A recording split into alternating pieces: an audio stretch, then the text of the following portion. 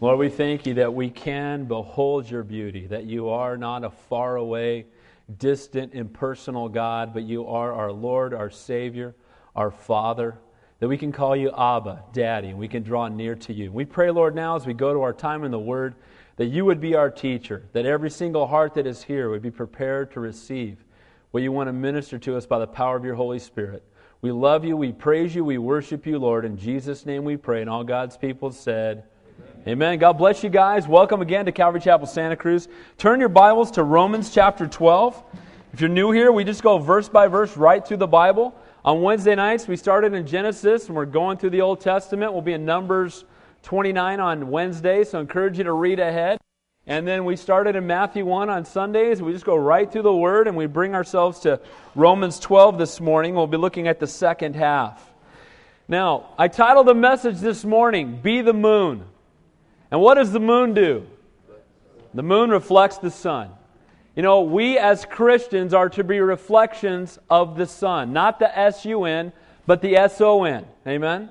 And God has called us as born-again believers in Christ, not just to be people who've joined a religious country club or people that have become part of an organization, but truly we're new creations in Christ, and we should be a reflection of Him.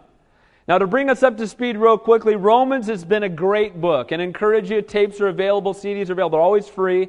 We'll never sell tapes or CDs here because if the gospel's free, how can we charge you for it? Amen? So help yourself, they're at the back table. But Romans has been wonderful because what we've seen clearly is the greatest book in the Bible on doctrine, which is just a big word for biblical truth.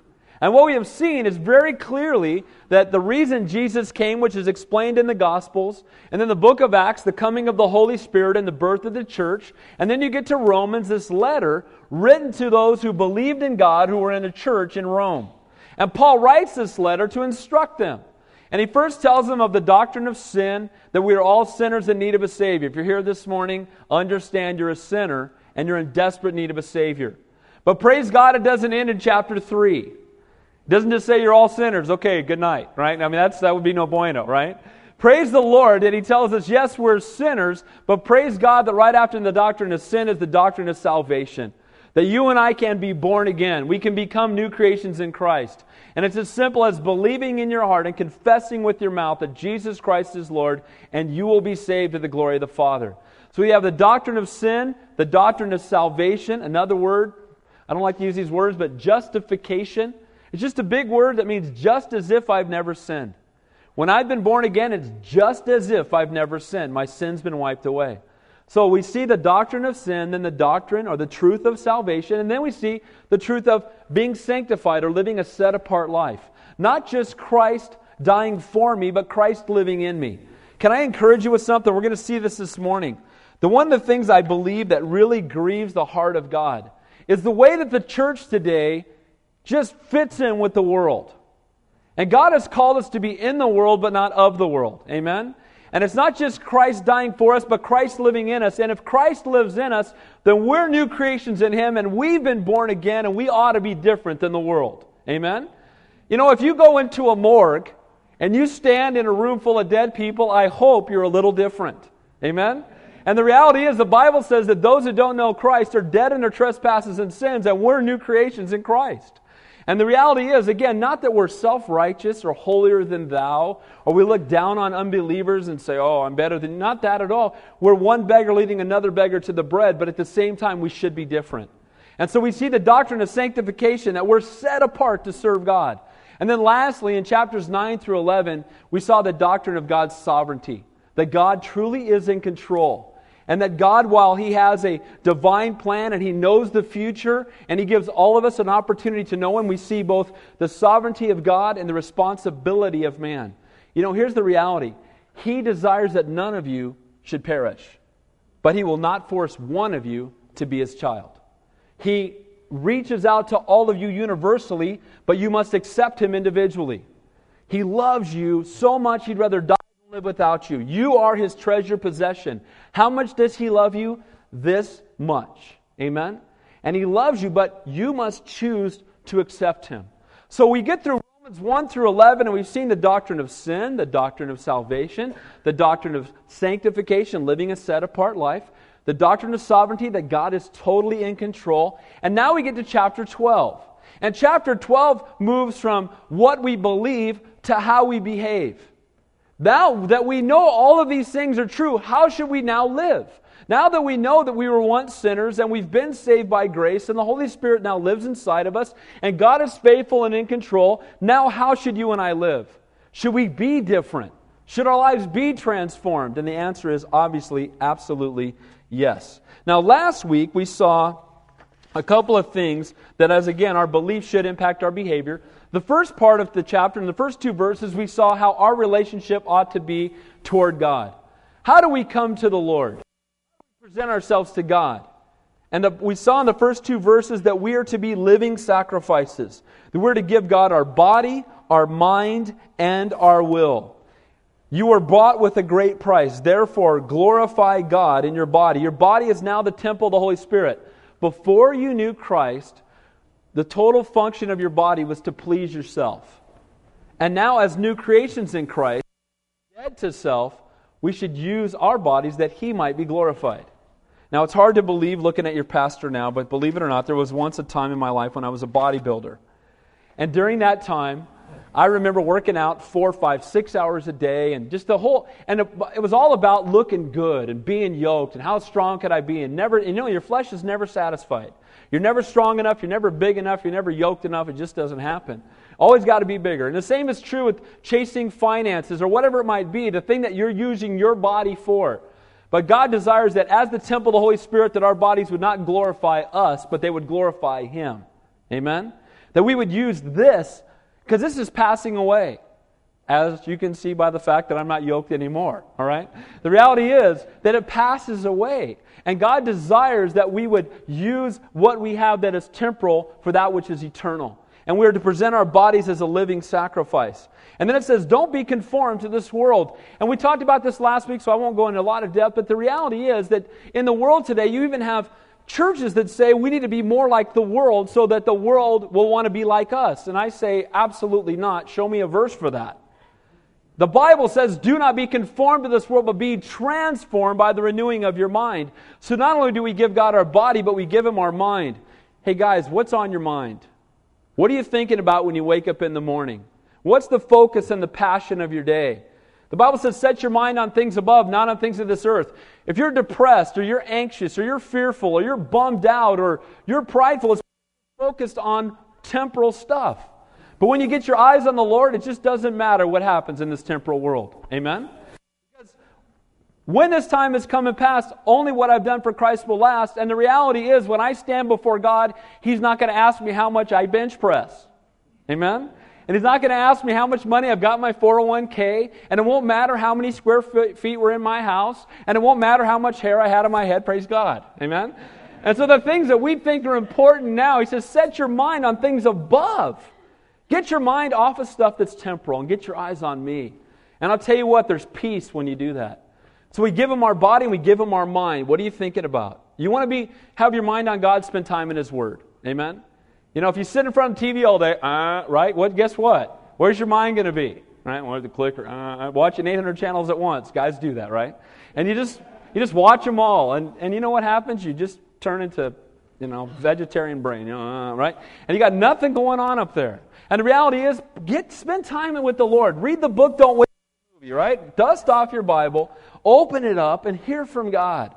And so we give Him our body and we give Him our mind, but the Bible also says we're to give Him our will. Not my will, but Thy will be done. It's not about me, Lord.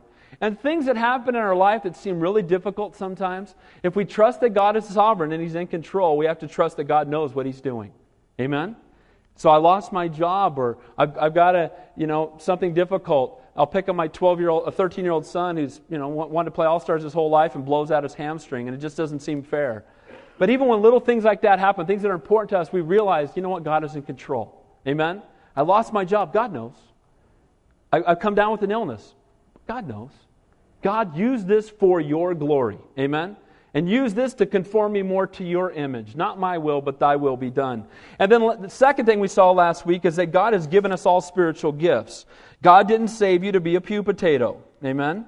God didn't save you to be the biggest, fattest sheep in town. He saved you to use you for His glory. And He's given you gifts. And He's given you gifts that I don't have. And as He's given you gifts, He wants you to use them. There are people that you can minister to here in a way that I cannot. And God has called us all to take the gifts He's given us that He might be glorified. So we present ourselves to God. We give Him our body. We give Him our mind. We give Him our will. You know how you give Him your will? Spend time in prayer. Open up, get up in the morning and say, Lord, direct my path. Show me your heart. Help me to walk in the center of your will, because without you I can do nothing. And then begin to use your body and your mind and your will for His glory by being faithful to minister to those around you. Everything from doing what I'm doing right now, teaching the Word. Maybe you're not called to do that, but we're all called to rightly divide the Word of truth. Hey guys, you're all called to be the spiritual leader in your home. What happens on Sunday ought to be gravy to what happens at home Monday through Saturday. Amen? If I only feed you, you're going to be anemic, because if you eat once a week, that ain't going to work out too well. Amen? I know the Bible says we're to desire the Word of God more than our necessary food. Now, I see all of you right now, and I know you're eating more than once a week. Okay? Amen? You don't walk by that fridge without getting in there. And the reality is, we're to desire God's Word more than our necessary food. And we need to be at home ministering it to our families, ministering to our coworkers. And ministry can even just be beginning with the most practical thing. So that brings us to chapter 9, and this is where we're going to look this week, going verse by verse. And we're going to see this morning in a message, again, I titled, Be the Moon. Romans chapter 9, or 12, beginning in verse 9. Sorry about that. Remainder of the chapter is going to deal with how we believers, indwelt by the Holy Spirit, are to be a reflection of the Lord and His heart to the world around us. And I believe every bit as important as boldly proclaiming the truth and the transforming power of the gospel is also living it before the world.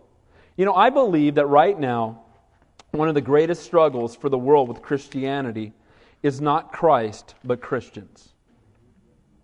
You know what? If they look at, love one another. People don't struggle with love one another, for the most part. People don't struggle with what Jesus said. Now, some of them will very much struggle with Him saying, I am the way, the truth, and the life, and no man comes to the Father but by me. But I believe the greatest stumbling block to Christianity today is Christians. People who call themselves followers of Christ but live like the world. People who call themselves followers of Christ but their lives haven't changed, and they lie and they cheat and they steal and they, get over on people in business deals, and it breaks God's heart. And I want us to see this morning that the Lord has a divine plan in a way that you and I ought to live. As new creations, knowing what we know, having been born again, now what? How should we be? How do we become the moon? How do we reflect the sun? And we should be radically transformed, living lives indwelt by the Holy Spirit, not leaving Christ at church. Amen? You're not a Christian for 2 hours a week. Amen? I've met a lot of people that think they are. Well, I used to say to them, well, I hope that the rapture occurs during those 2 hours, for your sake. Amen?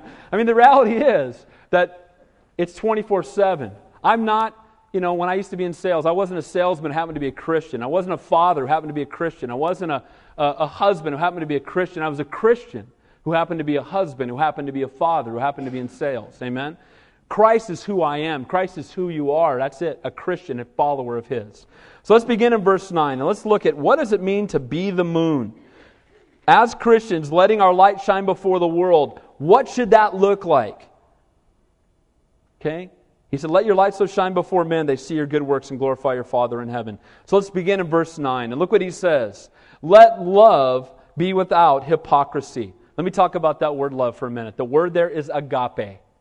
Most of you have heard that word before. There's 3 words in Greek that are used most frequently in the Bible. The words are agape, phileo, and erin. Erin is a selfish love. It's where we get the word erotic today, and it's what can you do for me? And it's the kind of love that most people have. It's a self-centered love. I love you as long as you do for me. And as soon as you stop doing for me, I don't think I love you so much anymore, right? And it's a very self-centered love. And then phileo is where we get the word Philadelphia, or brotherly love, and that's the love that we have one for another. But he says here agape, where it says for God so loved the world, the word is for God so agape the world. And the word here means selfless love. As Christians, we are to love others more than we love ourselves. Oh, that's hard. Amen? I'm always on my mind. How about you? I'm always thinking about me. Aren't you always thinking about you? You know you are, right? You get up in the morning, and when stuff happens, is how does this affect me, right? Because we are self-centered by nature. And it's only in a supernatural transforming work of the Holy Spirit can it not be about us anymore, but it's about Him and about them. You've heard the term joy, J-O-Y, Jesus, others, yourself. When you put Jesus first and others second and yourself last, that's when you will experience joy. Sadly, most of us have yoj, right? Yourself, then others, maybe, somewhere in there you got something that's all messed up. And then you wonder why you don't have any joy. And he says, let agape be without hypocrisy. Again, the fruit of the Holy Spirit is, Galatians 5:22, the fruit of the Holy Spirit is, what's the first word? Love. You know what that word is? It's agape. And so this love can only come from the Holy Spirit. This is why, youth group in the back, you're not to be, or you single people that are here, you are not to be unequally yoked together with unbelievers. So if you're not married yet, the person God has for you loves the Lord and is a born-again new creation in Christ. And if you're not to marry an unbeliever. Why? Because they cannot have agape if they don't have Christ. Amen? And so you will have a selfless love and they will have a selfish love, and it ain't going to work out too well. I've done a lot of marriage counseling, and I promise you, it won't work. All right? God knows what He's talking about. And you want someone who loves God as much as you do, if not more. Amen? And agape, selfless love, esteeming others greater than yourself. Now, what would happen to the world if every Christian lived that way? What would happen to the world if all of us were just walking around, how can I minister to them? How can I love them? I esteem them greater than myself. You know what? It would be radical what would happen in this country. Amen? But instead, we're self-centered, and God help us to be selfless, not selfish. Amen? And it says, let agape be without hypocrisy. Now, it's interesting, the word there for hypocrisy, and those of you who've been coming here for any length of time know, the word hypocrisy there means to wear a mask. And back in those days, they didn't have sound systems like we have today. And when they would put on big plays and dramas, they would hold up these big masks in front of their faces to show the emotion they were feeling, whether it was sadness or happiness. And the actor, or the one who wore a mask, was called a hypocrite. And it says, let your love be without hypocrisy. Don't be a mask wearer. Don't pretend to be something that you're not. Let your love be true. Love without truth is hypocrisy.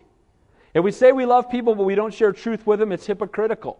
And the reality says, let your love be without hypocrisy. One of the things that grieves the heart of God is that we walk around calling ourselves Christians but living like the world. And guess what? That's hypocrisy. Amen? We're to be in the world but not of the world. We're to think different. We're to have different passions. Being the moon, reflecting the sun. We love others selflessly. Who's the greatest example of that? Jesus Christ. And Christian means a little Christ, or a follower of Christ. And if we are His followers, then we should be like Him in the way that we reflect Him to others. Love without hypocrisy. Not what's in it for me, not seeking my will, not pretending to be something. I've told you guys this before, but when I was in sales, it was amazing. I would go out on sales calls, and people would be cussing up a storm in front of me, taking God's name in vain, swearing at people, angry as they can be. Then they would find out I was a pastor. And it was amazing how, oh, praise the Lord, brother. I'm a Christian too. I'm like, whoa, mask wearer, right? Here comes the hypocrite. It's being one way in front of the world and another way in front of the people at church. Is your vocabulary different at work than it is here on Sunday? Do you show up at church and, oh, praise the Lord, brother. God bless you. Give me a hug, right? Go to work and don't be touching me, right? Get out of my face, right? I mean, it's amazing. We need to be the same person at home and at work as we are at church on Sunday. Amen? Hypocrite, mask wearer, phony, faker, poser. Amen? Wannabe. I grew up in Southern California. You had a lot of surfer I was not a surfer. I was a jock. But you know what? You had these guys who wanted to be posers, right? They'd have surf racks on their car. They'd have a surfboard on their car. They'd have the stickers. They'd wear the surfer shirts. Never been in the water once, right? And you call them posers. But you know what? In the church today, we got posers. People got stickers on their car wearing Christian t-shirts, right? Wannabes, got the Christian and the dove walking around saying, praise the Lord, brother. And we're posers because we're not really living it. We're not really what we say we are. May we not be hypocrites, amen? May we love people. May we be selfless. May we esteem others greater than ourselves. Now look at this part. And I'll tell you what, we don't see enough of this in the world today, and this is going to be hard for some of you to deal with. But look what it says. It says, abhor what is evil. The word there for abhor is hate. Now, when the Lord says hate, pay attention, because He doesn't say it a lot. He loves everything. God is love, amen? But do you know there's some things that God hates? And one of them is evil. I looked up the word evil, and the word evil in the original language means diseased or destructive. He says, hate that which will destroy you. Hate that which will cause you to be sick and harmed. Hate evil. But sadly, we live in a world today where it's, hey, live and let live, dude. Whatever, man. Don't be putting your stuff on me, right? Here in Santa Cruz, we've got bumper stickers that come in 5-packs that talk all about that stuff, right? And it's live and let live and question authority. And we're not supposed to hate evil. Now, I want to say this. We hate the sin, but we love the sinner. Amen? But we are to say that evil is evil. And people struggle with that. Well, man, we can't. That's self-righteous to say that adultery is sin. Oh, man, don't be putting your judgment on me. Don't say that homosexuality is sin. Oh, man, don't be putting that. Drunkenness is sin. Oh, come on, man. Hey, man, if I want to go out and get drunk, man, I still love Jesus. Be not drunk with wine, be filled with the Holy Spirit. Amen? That's what the Bible says. And we're to hate evil and not condone it. Now, anybody comes in this church, I don't care what their background is, we're going to love them. Amen? And I don't care what they're going through or what kind of lifestyle they're living, we're going to love them because Jesus loves them. But we do not stand up here and say that evil is okay. We are to hate it. And we're to hate it most specifically in our own lives. Guys, if we're going home and being entertained by stuff that is evil, that is disease, that will cause us harm, we're to hate it. The Bible says, can a man hold fire to his bosom and not be burned? If you hold fire, you're going to be burned. And if you put stuff into your head and you entertain by things that are evil, it's going to bring you harm every time. You want to reflect the Son? Hate evil because God does. Amen? He hates it. Now, we love the sin and we hate the sin. We love the sinner and hate the sin. Amen? Whoa, that was dangerous. Okay. Love God, hate sin. Evil must be repulsive to the saint. You know what happens the more we fall in love with the Lord? The more we hate evil. We hate it. And we hate it because we understand what it does. What does sin do? It destroys. You know, it breaks my heart. I was a youth pastor, most of you know, for 15 years. I had a kid come to my youth group one time with horns in his head. I was like, dude, what were you thinking with the horns? Just wondering. Well, I mean, I'm like, Satan seeks to steal, kill, and destroy. Amen? He doesn't love you. He hates you. He wants to kill you. He wants to destroy you. We're to hate evil. Love God, hate sin. And then it says here, cling to that which is good. The word for cling is to be glued to or stuck to. Stick to it. Are you sticking to Jesus? Are you clinging to that which is good? Is that where your passion is, your heart is? You want to be a reflection of the Son? Cling to that which is good. Hate that which is evil. I don't have poisonous cobras in my house. Right? Why? Not good. Would harm my family. And yet we have other things that we invite into our house that are just as poisonous, that are just as destructive. Hate evil and love good. Wow, no duh. But here's the reality, guys. Sadly, what we do is we compromise when it comes to evil. And we don't truly pursue that which is good. Well, I'm born again, so I can live like the world. Well, if you are born again, you won't want to live like the world. Amen? Not that you won't blow it. We're all sinners saved by grace. Praise the Lord. It's not by works that we've been saved. It's by grace. Not of works lest any man should boast. But as we fall in love with Him, we will love God more and hate sin more. And you know what happens to me? I'll just confess with you openly. There are things that convict me now that didn't convict me a year ago. And the more I fall in love with the Lord, the more convicted I am, not about your sin, but about my sin. I'm not walking around with a magnifying glass pointing at you. I'm looking at my own life saying, Lord, that's got to go. I need to get that out of my life. It's getting in the way of my relationship with you. Verse 10. So we're to love God and to hate sin, and we're to hate that which is evil. Be kindly affectionate to one another with brotherly love. And you know what? If you come to our church more than once, you're going to get hugged around here. Amen? And the reality is that that's the way it ought to be. We should be kindly affectionate to one another. Christians should not have a cold, standoffish attitude. I don't see that in the Word. I don't see people being Christians and being the Lone Ranger, having their own program, being standoffish. You know what? As we fall in love with the Lord, we ought to start loving each other so much that we can't wait to see each other. And we do greet each other with affection. Amen? And it says, be kindly affectionate in brotherly love. And it's amazing to me. The word there is cherishing one another like we cherish our children. How much do you love your kids, parents? That's how much we ought to love each other. That's the way that our love ought to be one for another. Should be kind and loving. Look what it says next. It says, in honor, giving preference to one another. And we've been talking about this. Treating others as being more important than yourself. You know what? Here's the reality, guys. If we're esteeming others greater than ourselves, when someone gets over on us or we think that someone's done something to us that just isn't fair, it's okay. Because I'm esteeming them greater than myself. It's all right. God's in control. It's one thing to say that, and it's another thing to live it. You want to be the moon, you want to reflect the sun, give preference to others. Esteem others greater than yourself. Be selfless in the way that you love people. Verse 11. Not lagging in diligence. We talked about this last week as well. The word there for diligent is tardy or slothful. Don't be tardy, don't be late, and don't be slothful, don't be lazy. And as Christians, I believe that we should, again, be the best workers in the building.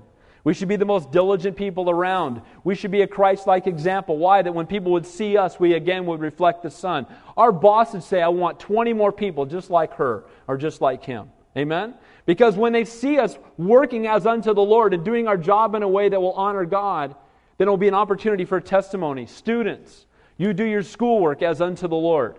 You be diligent. You don't be late. You don't be lazy. Why? Because even that will be an opportunity to witness to those around you. They'll see the way you are. Your teachers will say, wow, what is up with you? It's Jesus. Amen? You asked, so I answered. It's Jesus. What's up? It's always Jesus, by the way. Amen? And so, when we do all as unto the Lord, we are a reflection of Him because we live a life set apart unto God. Christians are not to be lazy. Laziness is sin. Whatever he does in word or deed should be done as unto the Lord. Do everything as unto Him. Your work, your chores, your schoolwork. And then it says there next, fervent in spirit, and man, I like this. If you underline things in your Bible, the word there for fervent means boiling. Boiling in spirit. Can we use a little more of that in the church today? Amen? We need some more boiling Christians. Amen? Some people who are on fire for God. Some people are so in love with the Lord that it's just pouring out of them on people all around them. Amen? We've talked about this. The Holy Spirit has one of three relationships with all of mankind. He's either with you, in you, or upon you. He's with the world. They call Him their conscience. They're not saved yet. He's outside of them, but they understand at least some level of right or wrong. Without the Holy Spirit being with them, they would have no clue between right and wrong. But when we're born again, the Holy Spirit goes from being with us to in us. We're new creations in Christ. It's a down payment on heaven. Christ lives in me. No longer I who live, but Christ lives in me. Amen? But the Bible also talks about in Acts chapter 1 that the Holy Spirit shall come, what? Upon you, and you shall have power from on high. So not just the Holy Spirit with you or in you, but upon you. And when He's upon you, you're boiling. Amen? And it's pouring out of you and touching and impacting the people around you. And when you run into somebody who's boiling for Jesus, you know it. Amen? They're not. You don't have to talk to them for 6 months to figure out they're saved. You know, if people knowing you at work for 6 months and they just found out you're saved, that's not good. Amen? We should be so in love with the Lord, it should be really evident to the world around us. You want to be the moon, you want to reflect the sun, be fervent in spirit. Amen? Die to self, be filled with the Spirit of the living God, resulted in a diligence to serve God in all things. When the Holy Spirit is flowing out of you, it's going to reflect in all you say and all you do and how you live and how you treat others. And do everything you do, again, as unto the Lord. So it says there, fervent in spirit, serving the Lord, and that's the result. When you're fervent, you will serve God. Now, you may scare some people, all right? Some people might think you're a Jesus freak, but that's okay. Amen? If you're going to be a freak for somebody, be a freak for Jesus. Amen? You know, the word fanatic, right? Be fanatical. It's been said of a fanatic that you can't change his mind and he won't change the subject, right? And a fanatic is somebody who just got a one-track mind. And, people are 49er fanatics. Why, I don't know. But people are, Giant fanatics, A's fanatics, right? Raider fanatics, right? And the reality is that all that's passing away. And it's okay to like sports, because I certainly do. But I'd rather be a Jesus fanatic. Amen? A Jesus freak. Fervent in spirit. Some people are going to go, dude, relax, right? That's all right. Amen? Because you're not going to stand before God and He'll say, you should have dialed it down. You shouldn't have been so excited about me. I wish you'd been more like the world, Dave. Right? Amen? But sadly, the world will tell us that. Let's be the moon. Let's reflect the sun. Let's be boiling in spirit. Let's be fervent in spirit. Not some just emotional thing, but when the Spirit is upon you, you'll love people the way He loves them. You'll see the world through His eyes. Instead of being judgmental at somebody you see that's struggling, you'll have a burden and a broken heart for them. That's what happens when you're fervent in spirit. Verse 12. Rejoicing in hope. You know what the word there for hope is? It's expectation or confidence. What expectation do we have? What is it? Heaven. When I used to work, one of the things I used to say all the time was, guys, we're going to heaven. Amen? And I'll tell you what, when you keep that perspective, doesn't it make the troubles of this world grow dim? Going to heaven, is that true? Oh yeah, that's true. People come in sometimes for counseling, they'll say, oh, this is happening. You going to heaven? Well, yeah. All right, well, praise the Lord. Rejoicing in hope. We have the hope of heaven, the promise of heaven, the expectancy that we're heaven bound, as DC Talk would say. And I can't wait to get there. And when I have that joy and I have that hope, it keeps me from allowing the things of this world to weigh me down. It's okay. I'm going to heaven. My best friend created the universe. I'm going to spend eternity with Him. And when this time has come and passed, only what I've done for Christ will last. Patience in tribulation. And this is a tough one. The word there for tribulation is anguish, burden, trouble, or persecution. How can we be patient in the midst of difficulty? There's several people here today that are without jobs. I'm praying for all of you. There's several people here that are going through illnesses that are heavy duty. There's several people here that are having struggles with your children and struggles in your marriages and all kinds of stuff going on. And how can we be patient in tribulation? How can we? Go back to the first part of that verse. Because we're rejoicing in hope. Because we know where we're headed, and we know who's in control, and we know that God is faithful, and that we know that God is going to use even this for His glory. How do we reflect the Son? By having joy in the midst of difficulty. Does the world have joy in the midst of difficulty? Absolutely not. The world's blaming someone. Right? Isn't that the world? It's their fault, it could be me, right? Isn't that what the world does? I'd have got that promotion. That guy's a jerk. That person over there, and that umpire, that coach, that thing, it's somebody's fault. That person cut me out. And that's the way the world is. The world is bummed out in the midst of tribulation, blaming others, bitter, angry. And if you're rejoicing in hope, the world's going to go, what is up with you, man? Right? Didn't you just lose your job? Yep. God's in control, though. Praise the Lord. You're cleaning out your desk. Other people are, weeping and crying and throwing things and cursing their boss, and you're singing a praise song. Right? What is up with that? You know what it is? It's an opportunity for the gospel. It's an opportunity to be salt and light to a world that so desperately needs the Lord. Because here's the reality. Is God any less in control when I'm packing up that box as He was the day before when I was working at that job? The answer is no. He's just as in control. Amen? And we can rejoice and hope and say, okay, God, You're in control. Let's see what's next. Amen? Just been diagnosed with an illness. Well, all right, Lord. How are you going to use this? The worst thing the world can do to me is the best thing that can happen to me. Someone shoots me, I'm in the presence of God. If somebody tells me I got cancer and I got 2 months to live, all right, well, one of two things is going to happen. God's going to heal me, and that's going to be a radical testimony, or I'm going to be in heaven. So praise God. Amen? And it's when we have that eternal perspective that we can have joy in the midst of tribulation. All right, Lord, what are you going to do here? I get to be on the front row of watching You work. Rejoicing in hope. Patient in tribulation. And how are we patient again? We continue steadfastly in prayer. The Bible says to pray without ceasing, for this is the will of God. And the word there for prayer could also be worship. Can I encourage you when you're going through difficulty? Worship. Amen? Is He still worthy to be worshipped? Absolutely. Just lost your job? Get in your car and start singing some praise songs. Amen? Just found out that things are going rough at work, things are going difficult with your children. Worship. He's worthy to be worshiped, to be praised, and to be honored. And if you worship, it gets your eyes off your problems and you get your eyes on the Lord. Amen? And it's hard to be bummed out when you're singing praise songs. It really is. Get your eyes on the Lord. Verse 13. Distributing to the needs of saints, given to hospitality. You know what's great here, guys? Is God has called us not to just be focused inwardly, but to be focused outwardly. And we're to distribute to the needs of the saints, given to hospitality. We're to share the burdens of others in the kingdom of God. We're to minister to the needs of fellow believers. If you have more than enough of something, and somebody else in the body doesn't have enough, go bless them. Amen? Because doesn't all of it belong to the Lord? Amen? Now, it's one thing to say, yeah, it's all the Lord's, but don't touch my stuff. You know what I mean? And a lot of the world is like that. You know, it's like, yeah, it's all the Lord's. It's all the Lord's. Dude, don't you have like 7 cars? Well, yeah. Isn't there like a family walking 4 miles with their 2 kids pushing a stroller to church on Sunday? Well, yeah. Why don't you kick down one of them 7 cars, man? Well, no, that's my stuff, man. I worked hard for that. You know, the reality is, it's all God's. Amen? Now let me say this real clear. If you go to this church and you don't have food in your house, you better come tell me. I know it's hard, but it breaks my heart when I find out that there are people in this body who don't have food to eat. It kills me. It's brought me to weeping several times. Don't do that. It's only pride if you won't share your need. Amen? Now let me ask you a question. If I didn't have any food in my house, wouldn't you want to bless me?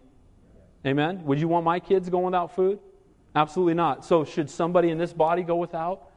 No way. So if you have need, please we want to minister to you. That's what the church is supposed to do. Amen?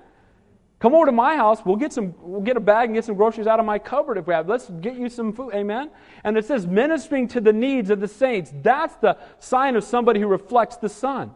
Somebody who's a reflection of Him. What did Jesus do? He ministered to physical needs as well as spiritual ones. Amen? He gathered them up. They had no food, and He turned a kid's lunch into a feast for 5,000. Amen? And that's what God desires that we would do. And that's only going to happen if you get your eyes off of you and you start looking at others.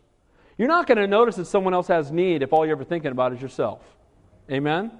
You're never going to see with discernment, wow, I'm noticing that person, they seem to be struggling. Maybe I can help. Lord, how can I help? You know, when I was a kid, my dad was a pastor, and he was pastor of a church that, unlike this church, that blesses me greatly. He was a pastor of a church that really didn't pay him much. And we would run out of groceries every month. But what was awesome was, and I remember this as a kid, there would be times there's no food in the house, and we'd open up the front door and somebody's put groceries on our doorstep. That's people praying and saying, Lord, what do you want me to do? And then being obedient to the Holy Spirit and ministering to the needs of the saints. Amen?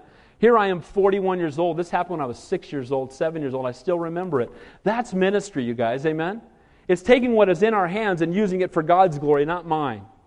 May we be sensitive to minister to the needs of the saints. It says, given to hospitality. And the word there for hospitality is literally pursuing people you don't know and blessing them. It's love in action, not just in words. Opening up your house. Again, I praise God for my parents, because growing up I can very rarely remember a time when someone who didn't live in our house who wasn't related to us. Pretty common. Ask my sister, she's here, right? I'd wake up, who's this? Oh, they're moving in for a while. Okay, well, praise the Lord. And you know what? The reality is, as believers, we should be given to hospitality, because whose house are we living in? God's house, amen? Whose car am I driving? Whose stuff is all this stuff? It's all His. So we should be given to hospitality. Man, this is radical stuff, man. This is not how we live in the United States. Amen? But do we want to reflect the sun? Do we want to be the moon? Do we want people to see Jesus in us? This is how we ought to live. Verse 14. Here we go. Bless those who persecute you. Bless and do not curse. All right, I was with you up until now. I was doing just fine. The word there for persecute is literally someone who causes you to suffer. Bless those who cause you to suffer. Oh, no. Oh, no. Lord, you can do that. I got to draw the line somewhere, right? The Lord tells us to bless those who cause us to suffer. What is the greatest testimony in the world? I believe it's when you bless those who cause you to suffer. because it blows their mind. They mean evil toward you. They want to bring harm to you, and you return it with love. It blows them away. The me-first, self-centered world seeks to be vindicated. But as born-again believers in Jesus Christ and dwelt with the Holy Spirit, we're not only to minister to those that we love, which is not a problem, but to minister to those who mean to bring us harm. We're to bless the very people who wish to destroy us, to hurt us, to defame our reputation. It seems like an impossible request. And you know what? Without the Holy Spirit, it is. It's impossible. There's no way. Can I tell you that as your pastor, there's times just last 3 days ago, a couple was doing, not counseling with me, let me make that clear, all right? They were counseling with a therapist in our building. They got so mad at each other, the wife went downstairs and drove her car through the fence on purpose. I hear this, whoa, that didn't sound good. And I go downstairs, and she's trying to back her car up, and her tires are spinning, and a rock flies through and breaks my window in my car that's parked down there. Now, I didn't immediately think opportunity for ministry, but that's what it was, all right? And so I go out there, and her husband is in my face telling me that it was totally unrelated. Wait a minute. You drove your car through the fence, it got stuck, your tires were spinning, rocks were flying, my window broke by osmosis all at the same time? Is that what you're telling me? And the guy's in my face screaming at me with a police officer there, and can I tell you that in my flesh, I wanted to give him a forearm shiver. You know what I'm saying? Did I do that? Now, that's not what we're supposed to do, amen? Holy Spirit's convicting me. The thoughts running through my mind, I'm like, no, Lord, I know that's not what you want. Okay. So I walked away, and then God really convicted me, and I went back to the guy, and I said, bro, it's obvious you're having a really tough day, you know? And I want to tell you, if I said anything that offended you, I apologize. Can I pray for you? Can I pray for you? Don't shiver and pray for them. Amen? The reality is that we're not to respond with those who persecute us and mean to bring us harm with evil. We're to respond to them in love. It's not easy. It's not easy because our initial response is in the flesh is to get even. It's not right. Don't treat me that way, right? That's how we respond, but that's not how the Lord desires that we respond, walking in the Spirit. We're new creations. We're to have a hateful attitude toward no one. You're not to hate anybody. You know what? We have a term in my house. We're not always faithful to keep it, but the term is prayer or praise. If you can't say something nice, pray for them. If you can't do either one, then be quiet. Amen? Prayer or praise. When I was a youth pastor, prayer or praise. You know, that guy, prayer or praise. Oh. That guy, Lord, help him. Right? You know, we need to pray. Prayer or praise. Verse 15. Bless those that persecute you. Do not curse. Rejoice with those who rejoice and weep with those who weep. You heard about David's father passing away yesterday. Now, he moved. It was moving day for David's father yesterday, and he moved to heaven. Amen? And we can rejoice in that. And we grieve, but not as those without hope. But his sister was driving the car. Imagine how she feels today. His other sister was in the car. His wife, I think he was only in his late 40s. Got kids still in high school. Now, we should be holding up their hands. Amen? We rejoice with those who rejoice, but we should be weeping with those who weep. Sometimes it's just putting an arm around somebody and saying, I'm praying for you. I love you. We can encourage them with the fact that he's in heaven, but at the same time, we still grieve because we're going to miss him till we get there. Amen? And so as Christians, we're to rejoice with those who rejoice and weep with those who weep. Now, when I was in sales, it was the exact opposite. People weep with those who rejoiced and rejoiced with those who wept. Because your sales were based on who sold the most. So when you sold a lot, it made other people look bad. So if you sold a lot, people were bummed. You did what? You had a big sale? Oh! Right? I just took 2 full pages ads out of the book. I canceled all those ads. Really? Oh, that's too bad.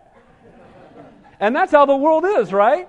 It's like, oh, that's too bad. That happened to you? Tough luck. Right? That's the world. The world really is so self-centered. As long as it didn't happen, whatever. But as Christians, our joy should be doubled and our burden should be halved. Our joy should be doubled as we rejoice together. Amen? Something great happens. Praise the Lord. The first person people we should go to is our people. Man, let me tell you what God did. That's awesome. Praise the Lord. Amen? And when we go through difficulty, we should go to those same people who should put their arm around us and love us and encourage us and hold up our hands. You want to be the moon? You want to reflect the sun? Rejoice with those who rejoice and weep with those who weep. Verse 15, be of the same mind toward one another. Do not set your mind on high things, but associate with the humble. Do not be wise in your own opinion. You know what? The thing that I hate the most, and it's probably because I struggle with it in my own life, is I cannot stand pride. When you see pride in others, don't you hate it? You see it in someone else and you're like, dude, get over yourself, right? Isn't that what happens? We have a softball. We keep getting put in the same softball league. God's just teaching your pastor something. Because there's this one team that is filled with the most arrogant people I've ever seen in my life. And every time we play them, I just sit in the outfield and go, dude, just stop it already, you know? Got to take 14 minutes to get in the batter's, you know what I mean? What, do you think you're A-Rod? We're playing softball, right? Now, and you see, and when they get a hit, they're all prideful, and and the way they catch the ball, you're like, oh man, you're killing me. And the reality is, when you see it in others, you can't stand it, right? When someone walks around and they're arrogant, that's me. Yeah, that's right. I'm better than all of you guys. You hate that, don't you? But don't we struggle with it ourselves sometimes? The root of all sin is pride, isn't it? It all begins with me thinking more about me than I am someone else. What's the middle letter in pride? I, right? And when I'm focused on me, and it says in this text, do not set your mind on high things, but associate with the humble, and don't be wise in your own opinion. Don't be wise in your own opinion. Don't be conceited. Don't be arrogant. First of all, anything you have, who gave it to you? God did. What do you have to be proud or arrogant about? Nothing. Amen? Because without Him, you can do what? Nothing. And the word in the original language for nothing is nothing. Without Him, you can do nothing. And so you must be desperate for Him, and don't be wise in your own eyes. Verse 17. Repay no one evil for evil. Have regard for good things in the sight of all men. When people see you and know you, they think, that guy, all he does is think on that which is good. All she does is speak great things and praise others and encourage others and is a blessing to others. And it's really hard not to repay evil for evil, but to have regard. Don't respond in kind. Have a good and godly reputation before all men. Don't say it's only fair because of the way he treated me. You respond differently. Be the moon, reflect the sun. If it is possible, as much as depends on you, live peaceably with all men. The fruit of the Holy Spirit is love, joy, and what's the next word? Peace.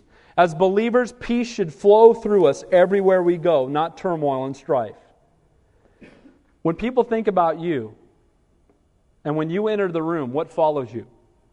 Turmoil and strife, or peace and joy? Amen? As Christians reflecting the Son, we ought to bring peace into every situation. We talked about this last week. We're not thermometers, we're thermostats. What does that mean? What does a thermometer do? It simply reflects what's going on around it. It impacts nothing, right? If it goes in the room and it's 80 on the thermometer, right? It just reflects. A thermostat changes the environment around it. As Christians, we're not to be conformed to this world, we're to be transformers of it. Amen? When we go into a room, we ought to change things. Peace ought to follow us because we're filled with the Spirit of the living God. This is what Christians ought to look like. Isn't this convicting as you go through this list? It's convicting because you say, this is what Christians ought to live like, and this is not what the church is like today. But it can be if we'll fall more in love with the Lord and be more desperate for the Spirit of the living God in our lives. Amen? Last few verses, then we're done. Beloved, do not avenge yourselves, but rather give place to wrath. For it is written, vengeance is mine, I will repay, says the Lord.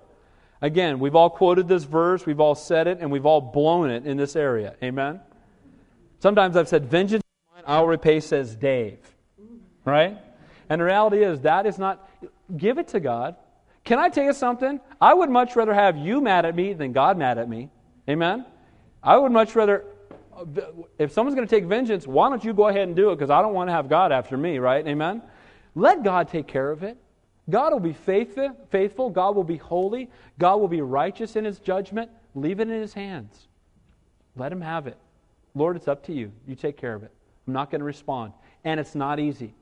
It's not easy because our heart and our flesh says, you can't treat me that way. It's just not fair.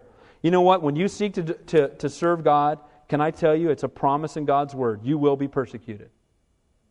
You read the Bible? If you've read it, how did they treat Paul? They welcomed him with entourages into every city. Is that what it says? unless the entourage was throwing rocks, right? He was stoned, he was beaten, he was mocked, he was scourged. He spent a day and night in the deep. I mean, the guy just went through it. But you know why? Because he loved the Lord. Do you know that if he had dialed it down, he wouldn't have been persecuted so much? Paul could have just said, maybe I don't have to preach Jesus everywhere I go. I need a little rest here, right? But he didn't do that.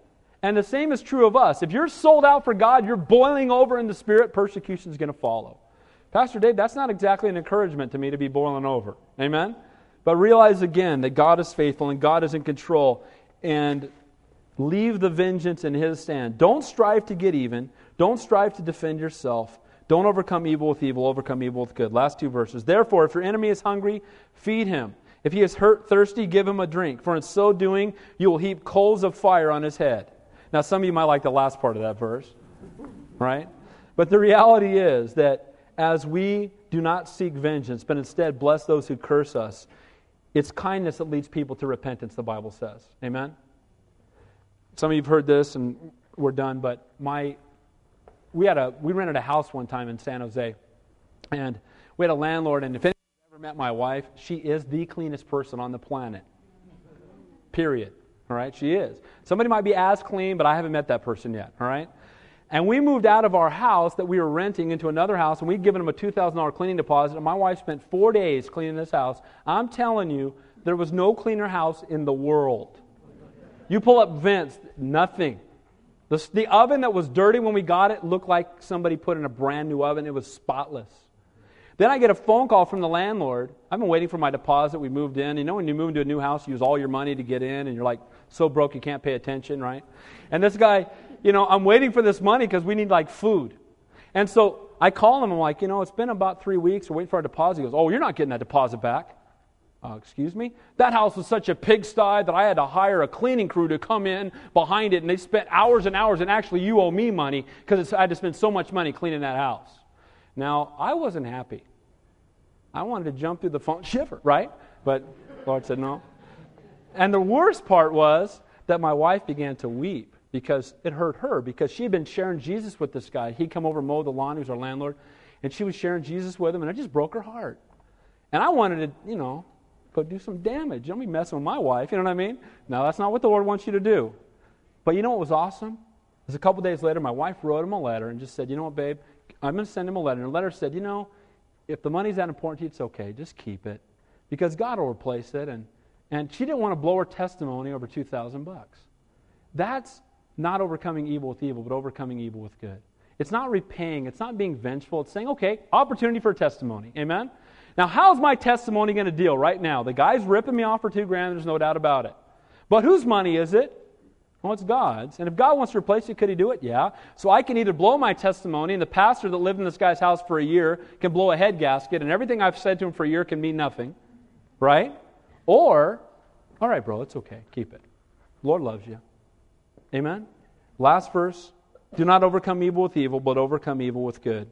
The world repays what it receives. Acts according to its nature, but we're to act according to ours. And we're new creations in Christ. And we should not seek to destroy somebody, but we should just seek to reach out to them and make them our brother in Christ. Amen? If someone's ripped you off, let them have it. The Bible says if they ask for your cloak, give them your outer coat too. Just give it to them. It's okay, but that's just not right. It shouldn't be that way. It's not that way in the world, but it ought to be that way in the kingdom. If you remember who the stuff belongs to, it's all God's anyway. When you go through difficulty, it's an opportunity for God to be glorified. So in closing, reflect the Son, love selflessly and unconditionally, hate evil, hang on to what's good. Be kind and affectionate, esteeming others greater than yourself. Be diligent, do everything as unto the Lord. Be fervent in spirit, boiling, Holy Spirit overflowing. Rejoice in hope, the promise of heaven. Have an eternal perspective. Repent, or be patient in the times of tribulation. Have peace that surpasses all understanding. Minister to the needs of others. Give to others. Minister to them, even when it means opening your own home. Bless those who persecute you. Love your enemies. Rejoice with those in the midst of blessing, and comfort those in the midst of difficulty. And then remain humble. Be of the same mind toward one another. Don't respond the way the world would respond. And when you think of this list, who does it make you think about? Who did all this? Jesus. How did He respond when they beat Him? Father, forgive them, for they know not what they do. How did He respond when they persecuted and spit in His face? He loved them back. If we're to reflect the sun, if we're to be the moon, then you and I, God never asks us to do anything that He won't equip us to do. Amen? We need to ask Him, Lord, help me to be a reflection of You. Let's pray. Heavenly Father, we thank You for Your word, and we thank You that, Lord, You've not only saved us from separation and from hell for all eternity, but, Lord, You love us enough that You've given us eternal life. And, Lord, I pray that by the power of Your Holy Spirit, You would help us to reflect the sun, to be the moon, Lord, to be a reflection of You, that when people see us and the way that we live, that they would see You in us. Lord, there would be an opportunity to just be a testimony to a world that so desperately needs You. Lord, we lift up Santa Cruz County. Help us to be salt and light here, Father. And Lord, help the people to desire what we have. May we provoke them to jealousy by the intimacy that we have with You. Lord, we love You and we praise You. In Jesus' name we pray. And all God's people said, amen. Let's stand and close the worship song.